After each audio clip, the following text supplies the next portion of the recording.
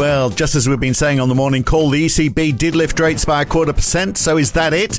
Well, it seems most believe it is, but there are still some pricing for another one. And Christine Lagarde refuses to confirm or deny. Meanwhile, data from the US. Is it running too hot to say inflation is really coming down as fast as we'd like?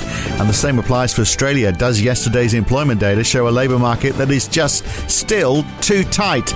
And a bunch of China data today as well. Will they drop their medium-term lending facility again? It's Friday. It's the 15th of September 2023. It's the morning call from NAB. Good morning.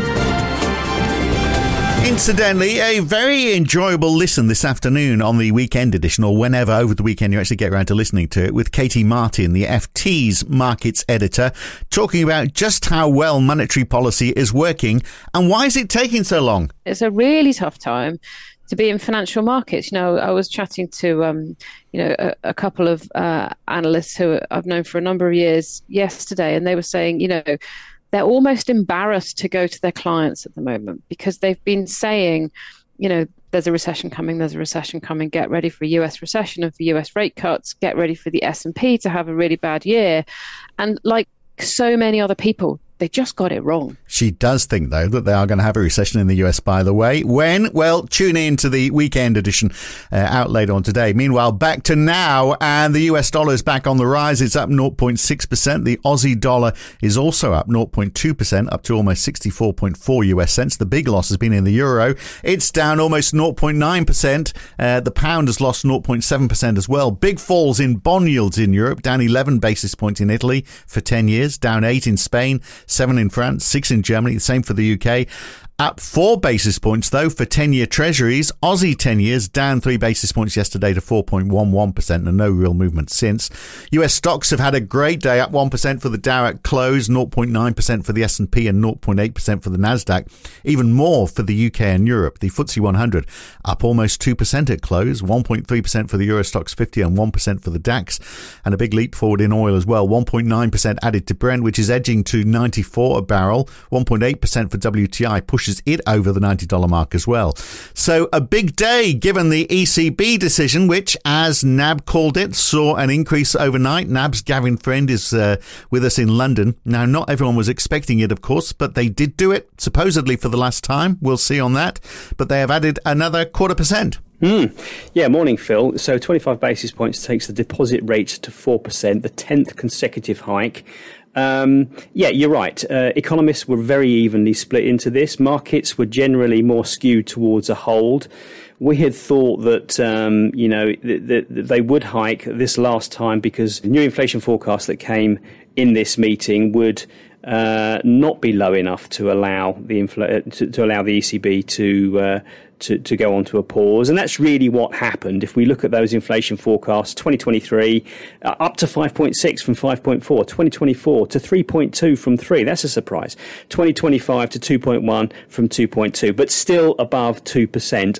Underlying inflation perhaps a fraction lower. And on economic growth, 2023 cut from 0.9 to 0.7, 2024 from 1.5% to 1%, 2025 slightly down from from 1.6 to 1.5. So that economic growth profile, where growth is weakest this year, improving a bit next and a bit more the year after. It's still very sluggish, though, isn't it? I mean, that's 3 years. I mean, 1.5% still in 2025. Well, that is very sluggish growth indeed.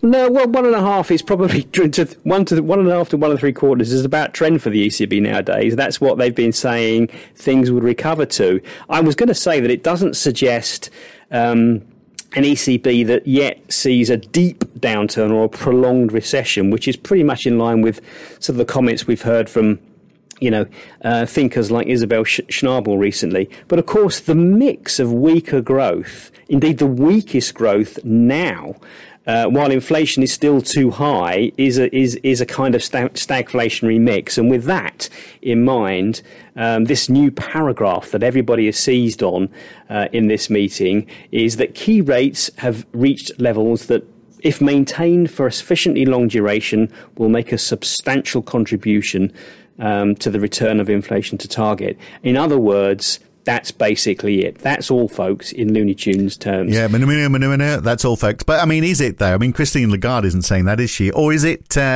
Is it a false summit? You know, when you're climbing up and you reach the brow of the hill and you thought you're almost there, and then you suddenly discover, you've still got a long way to go. I mean, Christine Lagarde is giving nothing away, is she? She is indeed pushing back that it was definitive. She did say it's heavily caveated, noting that it's based on the current assessment, i.e. that may change, that rates have reached levels, not a level, i.e. it's not singular, that that may change, that high rates would need to be maintained for a sufficiently long duration. How long? She wouldn't say. And of course, there's data dependency. So there's plenty of things could change this. And I think that would be our warning, in the way that even though we do see that is the peak in rates, you're probably not going to know that definitively for a period of time yet, simply because wages are high. They're going to stay there because of the way that wages are bargained out. And, with headline inflation falling, you're going to get real wage increases coming through. Companies are still passing on profits. The hawks in the ECB have got no clear line of sight that is it, that things are done. And so you're going to see, I suspect, in the coming days and weeks, even perhaps months, some of the hawks coming out and saying, well, it's too early. They will not see that statement in the same way that markets are seeing it at the moment. Yeah, so are markets overreacting a bit? I mean, quite a move down in bond yields and in the euro, and equity markets are going a bit crazy. So is there a bit of an overreaction here, do you think? Well, have they overreacted? I mean, it's not a huge move. The euro is down across the board against the dollar, against the Aussie, against the Kiwi, against sterling. It's not a huge move, and it takes it to towards some important levels just above 106. And we mustn't forget that we've got the Fed next week. Markets expect, as we do, the Fed will go on pause. Are we going to get the same reaction against the dollar? Probably not, because the Fed will not come out in such an overt way, in terms of how the market has seen it anyway, that rates have peaked. Again, the ECB does have this habit of sort of saying things in its press conferences and in its statements that put it into something of a bind, that's unnecessary. So the other thing that we mustn't forget is the US data continues to outperform. And what did we see today? Well, I wonder whether it's too good today, actually, because we've got retail sales, which you could say this is supporting the soft landing narrative, that retail sales for August up 0.6% month on month. But, the question is, could it be too high? Because we've got producer prices up 0.7%. We've got jobless claims, the 4-week average falling. So we've got more jobs, more shopping, higher producer prices. I mean, that doesn't sound like an environment where inflation has peaked, does it? No, but then you look at there were some downward revisions to the very punchy retail sales numbers from the month before. And I think a lot of this was driven by higher takings at service stations given high gas prices. Okay. And then you look at the control, if you look at the retail sales control group, which feeds it more closely into GDP, it was only up 0.1. And there was a down revision to last month. So, the thing that really matters in terms of what this is going to do for growth probably wasn't so robust as people thought at first blush.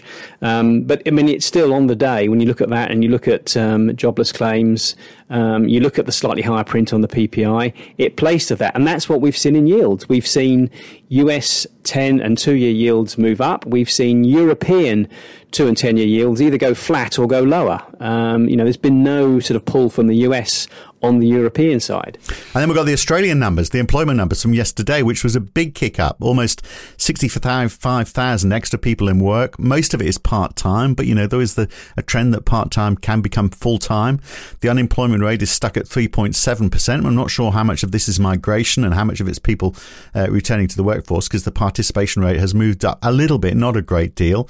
But I mean, again, is this a worry? Is this a concern that that tight labour market is just staying as tight as ever? You're right. 64,000 or 65,000 new jobs, and an upward revision to last month's numbers as well of sort of about 13,000. The underlying story here, Phil, is strong population growth, and the more folks looking for a job, and which is good.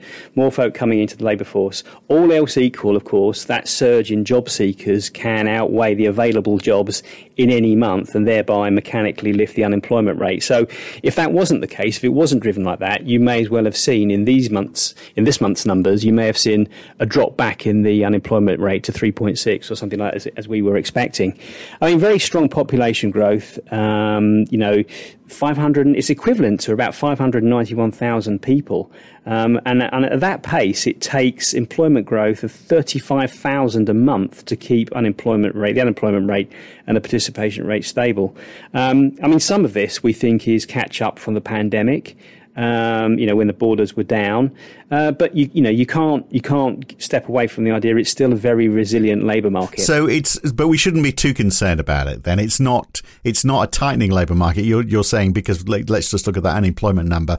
It's just that we are successfully absorbing this very high immigration level. Yes, we shall see. But of course, we're staring down the barrel of the CPI report coming out on the 27th, and so that's going to be a concern. Well, the Aussie dollar pushed up a little bit, didn't it, on those numbers yesterday? But also part of it as well was because China has cut the reserve requirements for banks by 25 basis points. The first time they've done that since March. I'm not sure that's going to, if borrowing is actually really the issue, but obviously there's some expectation. Every time China does something, we see a little bit of a move. We do. I mean, it's one of these incremental measures. I mean, I think to your point, it does feel a bit like pushing on a string. Can you entice people to borrow when we've got the uncertainties around the property sector and the sort of low confidence and the higher unemployment, particularly in the youth, that we're seeing? I guess, the next, cab on the rank is going to be the numbers that we're going to get today, the high frequency numbers in terms of retail sales, industrial production, fixed asset investments for August. If you look at the consensus, actually, it's for a modest improvement in most of these.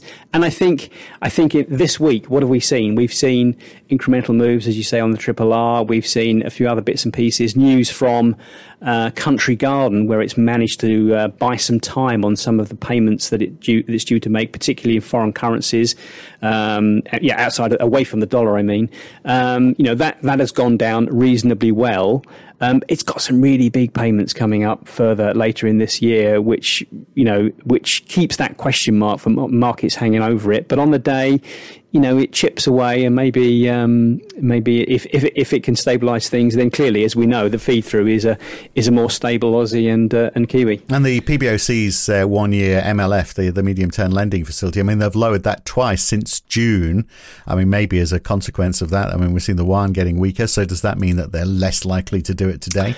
I'm not sure it makes it less likely. It's how they feel about these things, isn't it? If they think that what they're doing is having a desired effect, maybe that means that they'll hold off a little bit. But there certainly does seem to be a pattern of things in terms of just gradually inching through. We shouldn't forget, behind all this, of course, what the Chinese government is trying to do is trying to move away to a more stable growth outcome, one that's not driven by property, one that's driven more by consumption. That's difficult, isn't it? Whether a rate cut will do that, or whether they need something more targeted for companies in terms of things like, one suggestion has been tax cuts for companies that would, or some sort of fiscal assistance that would allow them to pass on wage hikes to consumers. I mean, yeah, we've been saying fiscal rather than monetary for a long time, haven't we? But it doesn't seem to be happening in a hurry. Look, balance of trade for the euro area today. We get wage growth data. President Lagarde is talking again, I think, this evening, Aussie time.